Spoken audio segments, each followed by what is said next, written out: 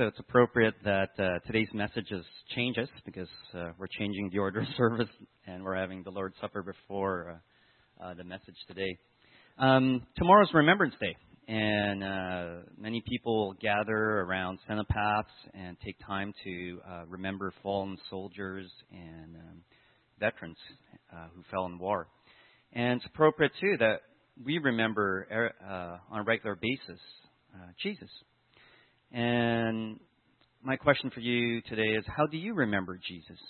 I would imagine that people who had soldiers who are relatives, they might put up a picture and talk about stories about the person. They might have a laugh about the good times they had and the relations they had. But what about you? Will you remember Jesus? When was the last time you had a laugh with Jesus? When the last time you cried with Jesus? When would you reminisce about what Jesus did in your life? And that's what remembering is about. I'm going to read a passage of Scripture, and as I do, I'll invite the Lord's Supper's servers to come forward. It says this in 1 Corinthians. For I received from the Lord what I also passed on to you.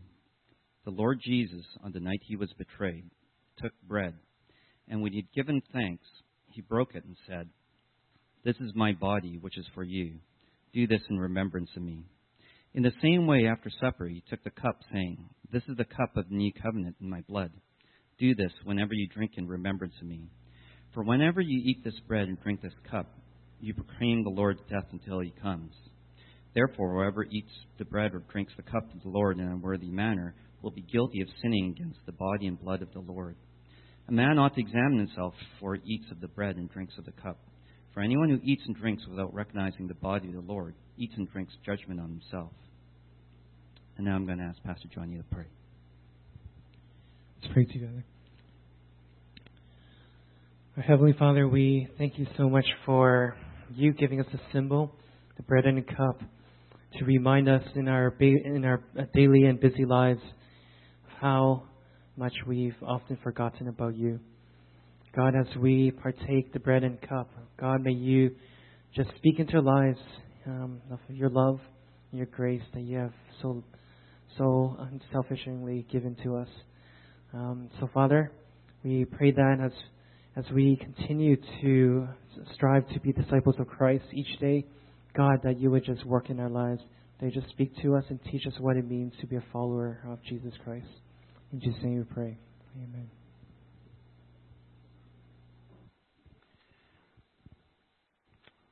Hello. I'm Alfred. This is my partner in crime, Lewis, here. So today our message is about changes. And the questions that we want to ask today are related to changes. In other words, what creates positive change among people? How does God grow people? How can we be used to grow people? Maybe you're in a place of your life where you want somebody else to change, and you're thinking, how can I ever get that person to change? Because they're driving me crazy. Just like this guy used to drive me crazy. No, he never did. And we're going to use two case studies about change. One is Joseph and his brothers, and the other is about Tsawout. So we'll be kind of talking about the two. And the first one we're going to look at is Joseph and his brothers. So I'm going to read a passage from the Bible. It's Genesis chapter 37, verse 18. And this is what it says. But they saw him, they being Joseph's brothers, they saw him being Joseph, in the distance. And before he reached them, they plotted to kill him. Here comes that dreamer, they said to each other. Come now, let's kill him, throw him into one of these cisterns, and say the ferocious animal devoured him. Then we'll see what comes of his dreams. When Reuben heard this, he tried to rescue him from their hands. Let's not take his life, he said. Don't shed any blood. Throw him into the cistern here in the desert, but don't lay a hand on him. Reuben said this to rescue him from them and take him back to his father. So when Joseph came to his brothers, they stripped him of his robe, the richly ornamented robe he was wearing, and they took him and threw him in the cistern. Now the cistern was empty. There was no water in it. And they sat down to eat their meal. They looked up and saw a caravan of Ishmaelites coming from Gilead. Their camels were loaded with spices, balm, and myrrh, and they were on their way to take them down to Egypt. Judah said to his brothers, "What will we gain if we kill our brother and cover up his blood? Come, let's sell him to the Ishmaelites and not lay our hands on him. After all, he is our brother, our own flesh and blood." His brothers agreed. So when the Midianite merchants came by, his brothers pulled Joseph out of the cistern and sold him for 20 shekels of silver to the Ishmaelites, who took him to Egypt. When Reuben returned to the cistern and saw that Joseph was not there, he tore his clothes. He went back to his brothers and said, "The boy's not there. Where can I turn now?" They got Joseph's robe, slaughtered a goat, and dipped the robe into blood. They took their ornamented robe back to their father and said, "We found this. Examine to see whether it is your son's robe." He recognized it and said, "It is my son's robe. Some ferocious animal has devoured him. Joseph has surely been torn to pieces." It's kind of ironic if you know the history of Jacob, because he used deception too. He used cloth to deceive his brother. And most people, when you look at this, if you know the history between Joseph and his brothers, you might think, oh, okay, his brothers are real evil people. They just threw him into this well and then sold him into slavery. But it's a little bit more complicated than that. His father married 4 different women, and he favored one of them more than the others. So all the brothers came from different family members, and one of them was favored more. And his father also favored Joseph more than any others. Some commentators might even say that Joseph perhaps took advantage of that situation and showed up his brothers a bit more. He definitely gave a bad report and, told on his brothers, if you want to think of it that way. So it wasn't as simple as clear-cut as they were bad and they just threw him in the well to get rid of him.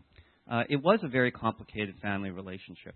And now Louis is going to talk a little about Tsawout and some of the challenges we initially faced. All right, so I would just give everybody a context of what Tsawout is. So Tsawout is a First Nations church that we go to once a year since 2007.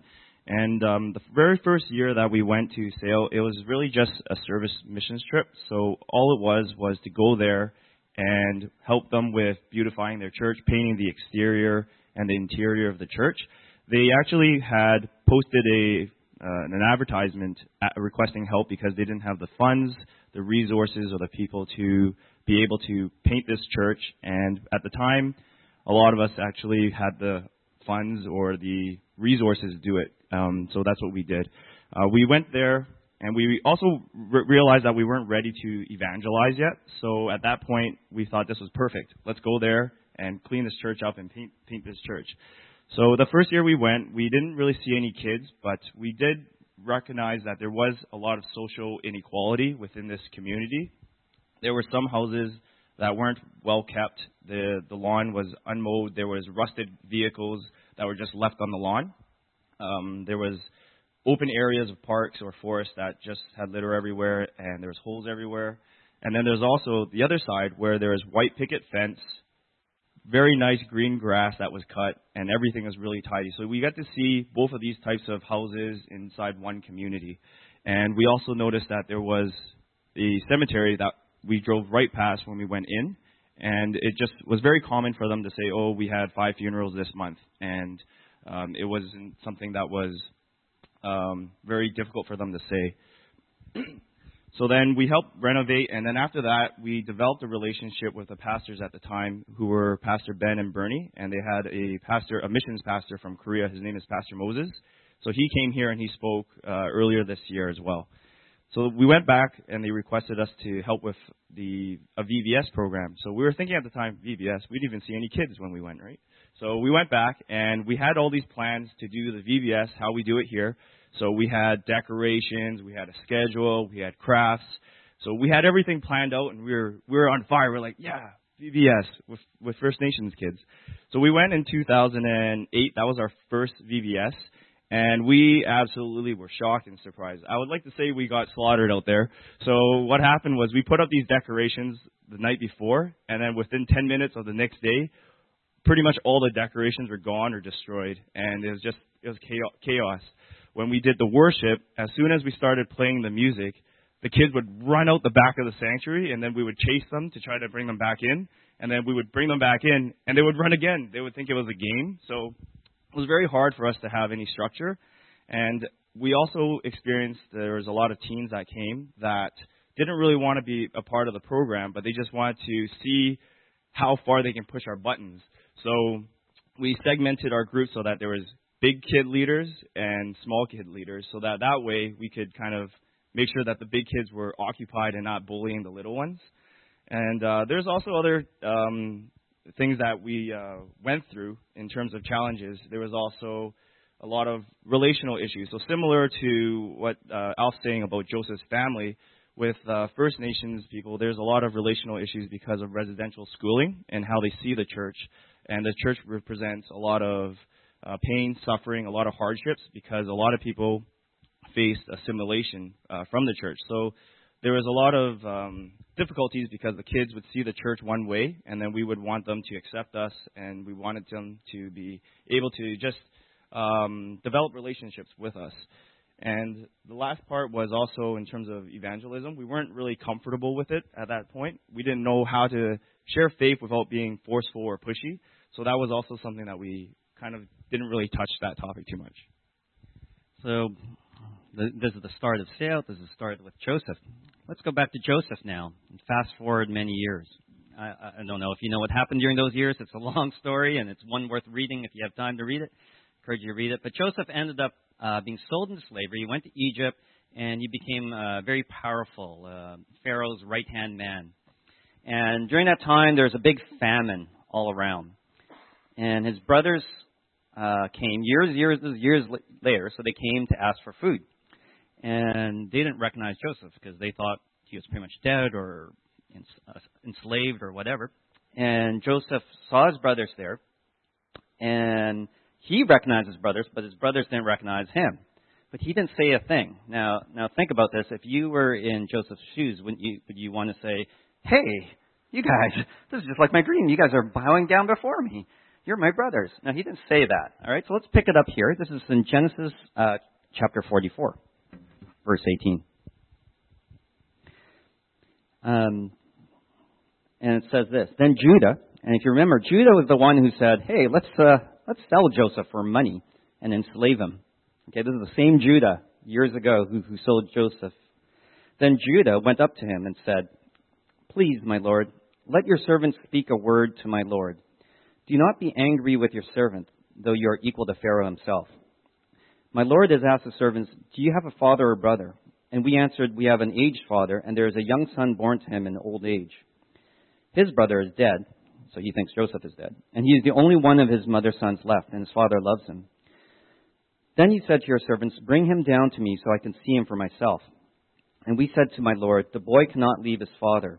If he leaves him, his father will die.'" So he's referring to Benjamin, Joseph's brother. And Joseph is saying, "I want to see Benjamin. But you told your servants, 'Unless your youngest brother comes down with you, you will not see my face again.' When we went back to your servant, my father, we told him what my lord had said. Then our father said, 'Go back and buy a little more food.'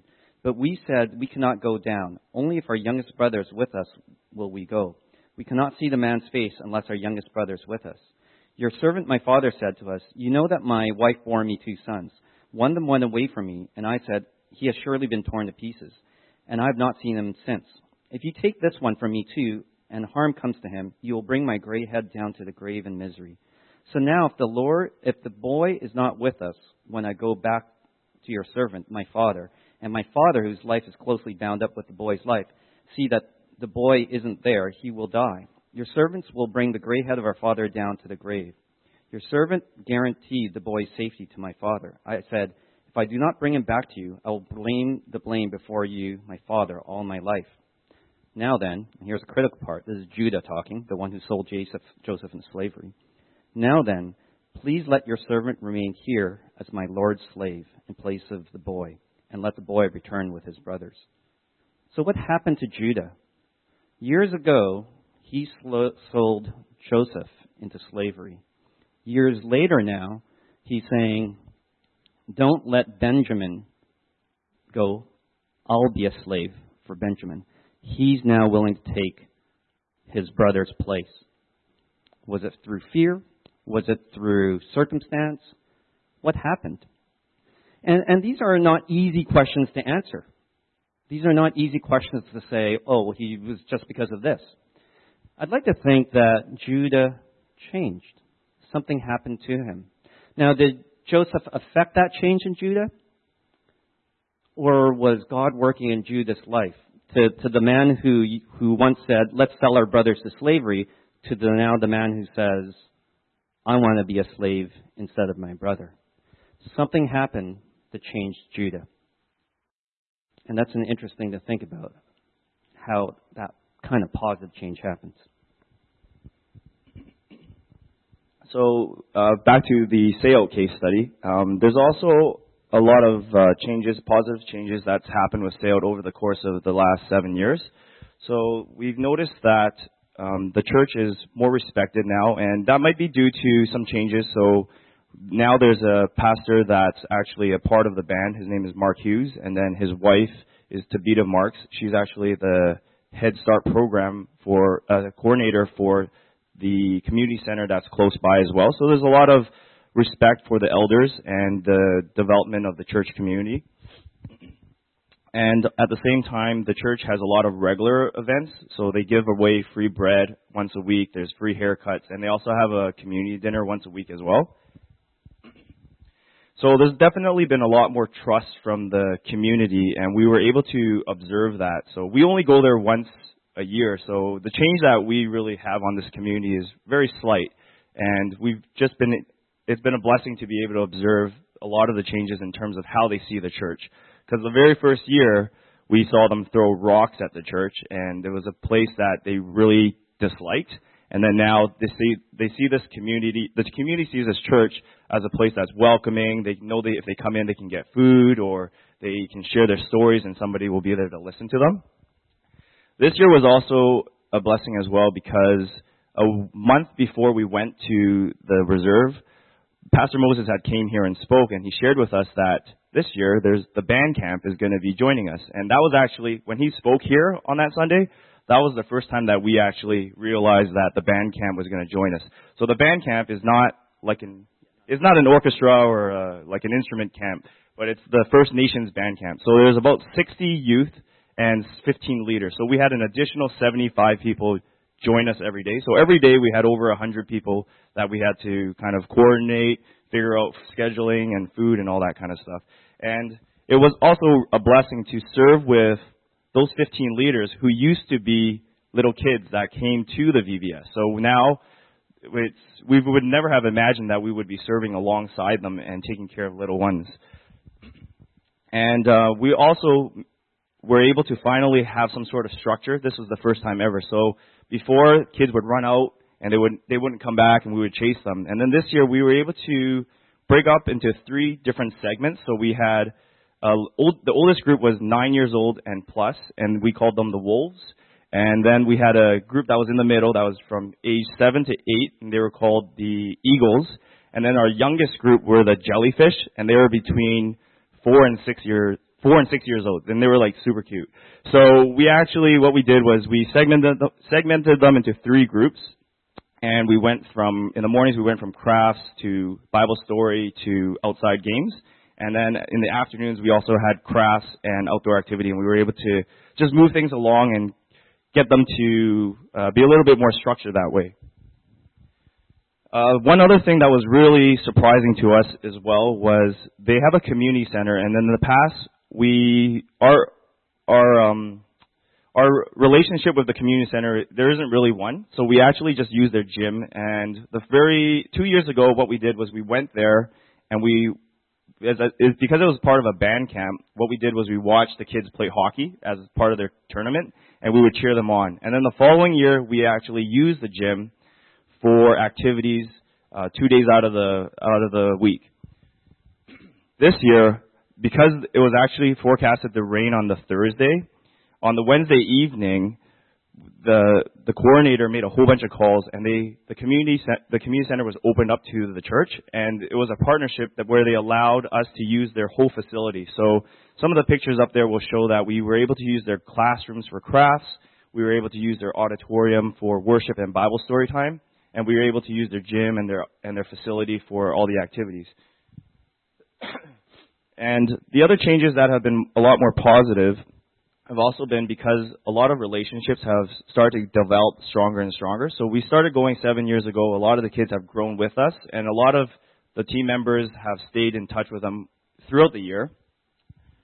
It's developed a lot more credibility or, strength in terms of the relationship. So we really wanted to push ourselves, and even though we had a different team, we wanted to get out of our comfort zone and kind of utilize these relationships that we've developed and be able to take it to the next level. And I mentioned that when we first got started, it was a service mission trip. We were not ready for evangelism. And then every year we would go back for VBS, we were also not comfortable with evangelism because we didn't know, how are we going to do this? We don't want to seem forceful or pushy. We need to avoid vocabulary that might remind them of assimilation. So it was a very sensitive issue. So I remember thinking on that Wednesday, if we were going to do some sort of a invitation to Christ or altar call, how are we going to do it? And plus, now we're going to the community center where there's going to be a whole bunch of staff and people that don't even go to the church. And I just wasn't really comfortable with that. So I remember talking to Johnny and some of the other elders within the community, and when we mentioned it, we're thinking about doing this. What do you think? And they're like, yeah, let's do it. We're excited. You got to do it. So they helped us with figuring out the altar call and the invitation to Christ. And really, our focus is really to just plant seeds every year, just to show love, build relationships. And then this year, we were able to also be blessed to have the opportunity to give not just one invitation to Christ, but 3. So we did it for all 3 age groups. And typically, I think usually when kids accept Christ, they get the chance to repeat the prayer, and they can pray inside their head or inside their heart. And I remember when Johnny gave the invitation out, and each group, all the kids would pray out loud. So it was just really heartwarming, and it was really a true blessing to be able to hear all these kids say that they love Jesus and they want him to be the Savior of their life. I'm going to put you on the spot here because I know you didn't prepare this. But Lewis has a really good story regarding seeds. And before I make him tell it, and the Bible says, so then, just as you receive Christ Jesus as Lord, continue to live in him, rooted and built up in him, strengthened in the faith you are taught, and overflowing with thankfulness. This idea of being rooted in Jesus and planting seeds, being rooted. You told me a really neat story, seed story. I wonder if you could share it now. Okay. I don't have it prepared here, but I kind of know the gist of the story, so I'll try to share it with you guys. So on one of the days, we had a debriefing and worship at Tsawout, and I was just trying to share with the kids what we're trying to do is we're just planting seeds. We're not here to harvest. We don't know what is really happening, like in terms of who really accepted Christ. Only God will know. He's the one that has the ultimate plan. So the story about seeds that I shared was there is a CEO of a company, and instead of giving his company away to his family member or the next in line, he invited all the young executives to the boardroom, and he said, I'm going to give each of you one seed, and I want you to plant it for 1 year. And then what's going to happen is when you return after a year, however the plant looks, however much it's grown, whatever fruit it bears, I'm going to base who I give my company to based off of who grows this plant. So he gives all the young executives a seed. And then the story follows one of the young executives, his name is Jim, let's say. And he goes home and he tries to plant a seed, and he's unsuccessful at first. And then 3 or 4 weeks in, a lot of the other young executives are starting to talk about how much their seeds are growing and what kind of shape they're looking like. And he's really worried. So he talks to his wife, and his wife is like, let's just keep planting it, fertilizing it, watering it. So 6 months go down the road, and now a lot of the other young executives are now, have huge trees and large bushes and a whole bunch of different types of fruit. And then he still got nothing. So then a year comes in, and he's like, you know what? I don't want to go to this meeting because it's embarrassing. I have nothing to show for it. But his wife convinces him to go, so he goes anyway. And in the boardroom, everybody's got all these wonderful trees and bushes and all these different plants, and he just hides in the corner with his empty pot. So some other people see it, and they're like, what the heck? So some of them are laughing at him, and others are embarrassed for him. And then the CEO of the company goes up to the front, and he's like, wow, this is amazing. There's so many trees, bushes, and plants. This is amazing. And then he spots Jim, and he's like, he's got no plant. So then he's like, Jim, come up here. So he goes up there, and he's just like so embarrassed. He wants to die on the spot. And then the CEO goes to the other young executive, like, everybody, I want to introduce you to the new CEO, Jim. And the reason why is because 1 year ago, he actually gave everybody boiled seeds. So they were all dead. But Jim was the only one that had the honesty and the integrity to come and really just give back what he actually got. Everybody else cheated and lied, right? So that's kind of the story, is really what are we trying to plant? So we want to be able to plant love, and then what we're reaping is going to be respect or honesty and truth. So that's kind of how it went. Thanks for doing that on the spot. That's a good story. So back to Joseph again. His brothers came there, and he told his brothers who he was eventually. And he was reconciled to his brother. His father, Israel or Jacob, came, and he was reconciled, and his family lived in Egypt for a while with abundance and happiness. And then his father died, and that's when his brothers got worried. His brothers said, uh-oh, now that Dad's dead, maybe Joseph will finally get his revenge on us because, you know, he's mad at us for trying to sell him to slavery. And here's what it says in the Bible, Genesis chapter 50, verse 15. 50:15. When Joseph's brothers saw that their father was dead, they said, what if Joseph holds a grudge against us and pays us back for all the wrongs we did to him? So they sent word to Joseph saying, your father left these instructions before he died. This is what you are to say to Joseph. I ask you to forgive your brothers and the sins and the wrongs they committed in treating you so badly. Now please forgive the sins of the servants of the God of your father. When their message came to him, Joseph wept. His brothers then came and threw themselves down to him. We are your slaves, they said. But Joseph said to them, don't be afraid. Am I in the place of God? You intended to harm me, but God intended it for good, to accomplish what is now being done, the savings of many lives. So then, don't be afraid. I'll provide for you and your children. And he reassured them and spoke kindly to them. When you look at changing people, sometimes we think we can affect that change. But in the middle of it all, sometimes we have to realize we should just be joining God in his work. God had a greater plan to save an entire nation of people. He saved the entire Israelites. God knew something bigger than his brothers, bigger than Joseph. All Joseph and brothers had to do was join God in his work that he's doing. And maybe as you struggle with changes that you're going through, instead of praying for other people to change, maybe that's what you have to do too. It's like, let's just join God in his work and see what happens. Later on, we're going to be singing a song called Cornerstone. And it's really an old hymn called The Solid Rock, but part of it is, my anchor is in the vale. The vale is a valley. And when you're in the valley, are you just going to cling to the anchor, which is God? Right? Because God intended something greater than Joseph and his brothers ever dreamed. Liz is going to share about the future of Tsawout. Okay.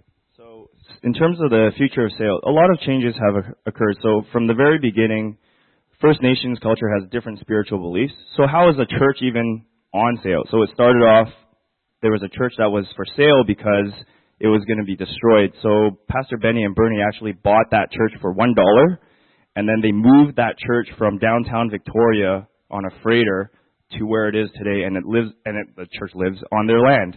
And as a result now, there's been a lot of development with the church.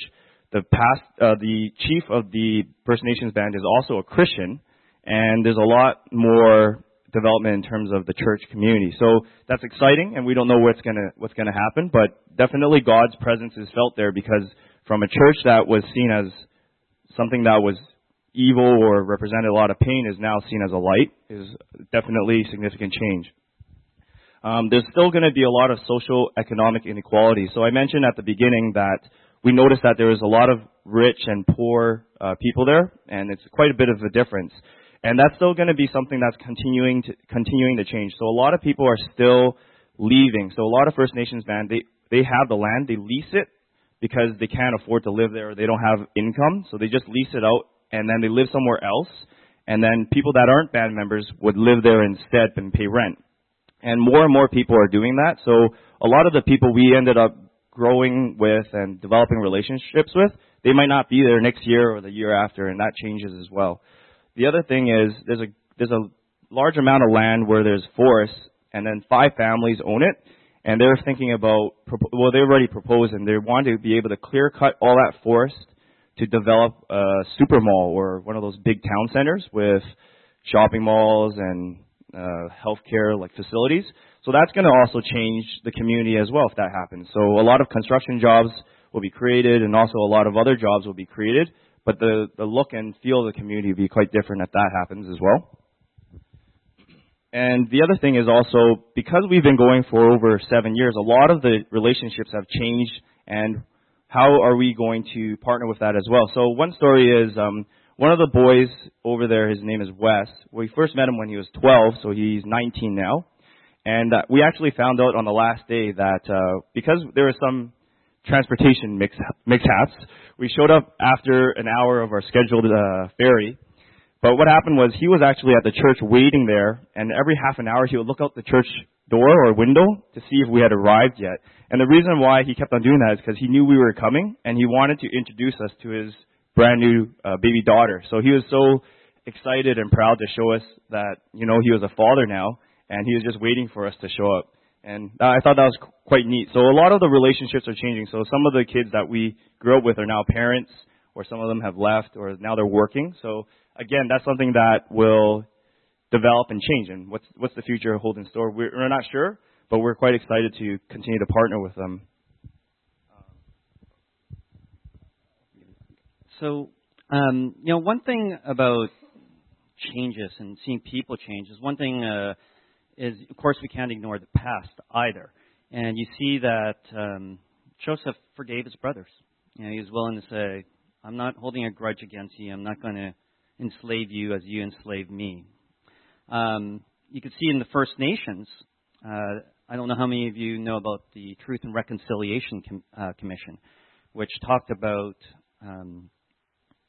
reconciling all the horrible things done in residential schools, and many of those things, unfortunately, in the name of God, and having these moments of reconciliation. And so that is a powerful part of change. One thing that was really neat about the SAIL experiences is the backgrounds of different people who came and how that brought us together. Maybe you want to talk a little bit about the backgrounds? Sure. So it was originally designed just for youth service mission trip, but over the years it's continued to develop and grow into something different. And I find that this is also where I'm challenged as well. And I've learned that to serve in SAIL, we really have different backgrounds. So we've had people that are still in high school or just entering high school. We have some people that are leaving high school. Some people are working or in post-secondary. We have newlyweds that are still figuring out if they like children or not come. We have retired people come, and we also have families that want to be able to expose their own children to missions at a younger age, or cross-culture at a younger age. So we have all these different backgrounds. We're all from different walks of life, but we all go there with a common purpose. We really just want to be able to show God's love, His unconditional love, and accept the people that we are faced with. And even though they might act out and push our buttons because of, you know, the background that they have, we can't even imagine what they've lived through. But it just challenges us to encourage each other, support one another, and we have this common purpose. It really just shows that we really are like one body in Christ, because we have all these different backgrounds, different talents, but we still somehow, God's still able to use us somehow to share. And it's a real true blessing to be able to be a part of that. So we're going to finish with some challenges for you, kind of a two-part challenge, and I'm going to invite Willis and his team to come up to give this challenge. One of them is a challenge for mission trips, and Lewis here could tell you about all the different trips, whether, you know, it's not just SAIL, there's ICC, there's Guatemala, there's other mission trips, and Missions is important. Some people say, oh, why don't we just send money? I think when you go on a mission trip, it provokes you. It changes you. And it makes you think about why the world is the way it is. And you're not satisfied with why the world is the way it is. It's a lot different than just sending money away. When you meet with the poor, or you have lunch with the needy, or you serve the dysfunctional, it changes something inside of you, and then you're no longer satisfied with the world with the way it is. So I have a two-part challenge for you. And the first one is, if you're feeling a calling to a missions trip, that's challenge number one, to respond. In a moment, I'm going to ask you to come forward and to pray here to the front, if that's the one that responds. The other one is just purely related to change. Maybe you're in a part of your life where you're thinking, oh, I need to change somebody. I need to change this person. But the song that we're going to sing is called Cornerstone. And it talks about who the cornerstone is. Just like we had that first problem with Tsawout, we're not some great agents of change here. All we were doing was joining God in His work. And that's what God wants us to do. God said, I have a greater good beyond anything you can imagine. At one point, Jacob says, why is all this terrible things happening to me? But instead, it was for the saving of many lives. And so if you're in a moment where you're trying to think, oh, I need to change this person, maybe you have to say to yourself, I just need Jesus to be my cornerstone, my anchor in the veil. That's who I need. And you need to say, I need to give this to God. So I'm going to ask you to come forward too. If you want to go on missions, come forward. Come pray at the front. Luce and I will be here at the front. Or if you are in the midst of saying, I need to change somebody else, but in truth, I just need to put Jesus as my cornerstone. That's all I really need to do. Then I ask you to come forward too. Let's sing Cornerstone.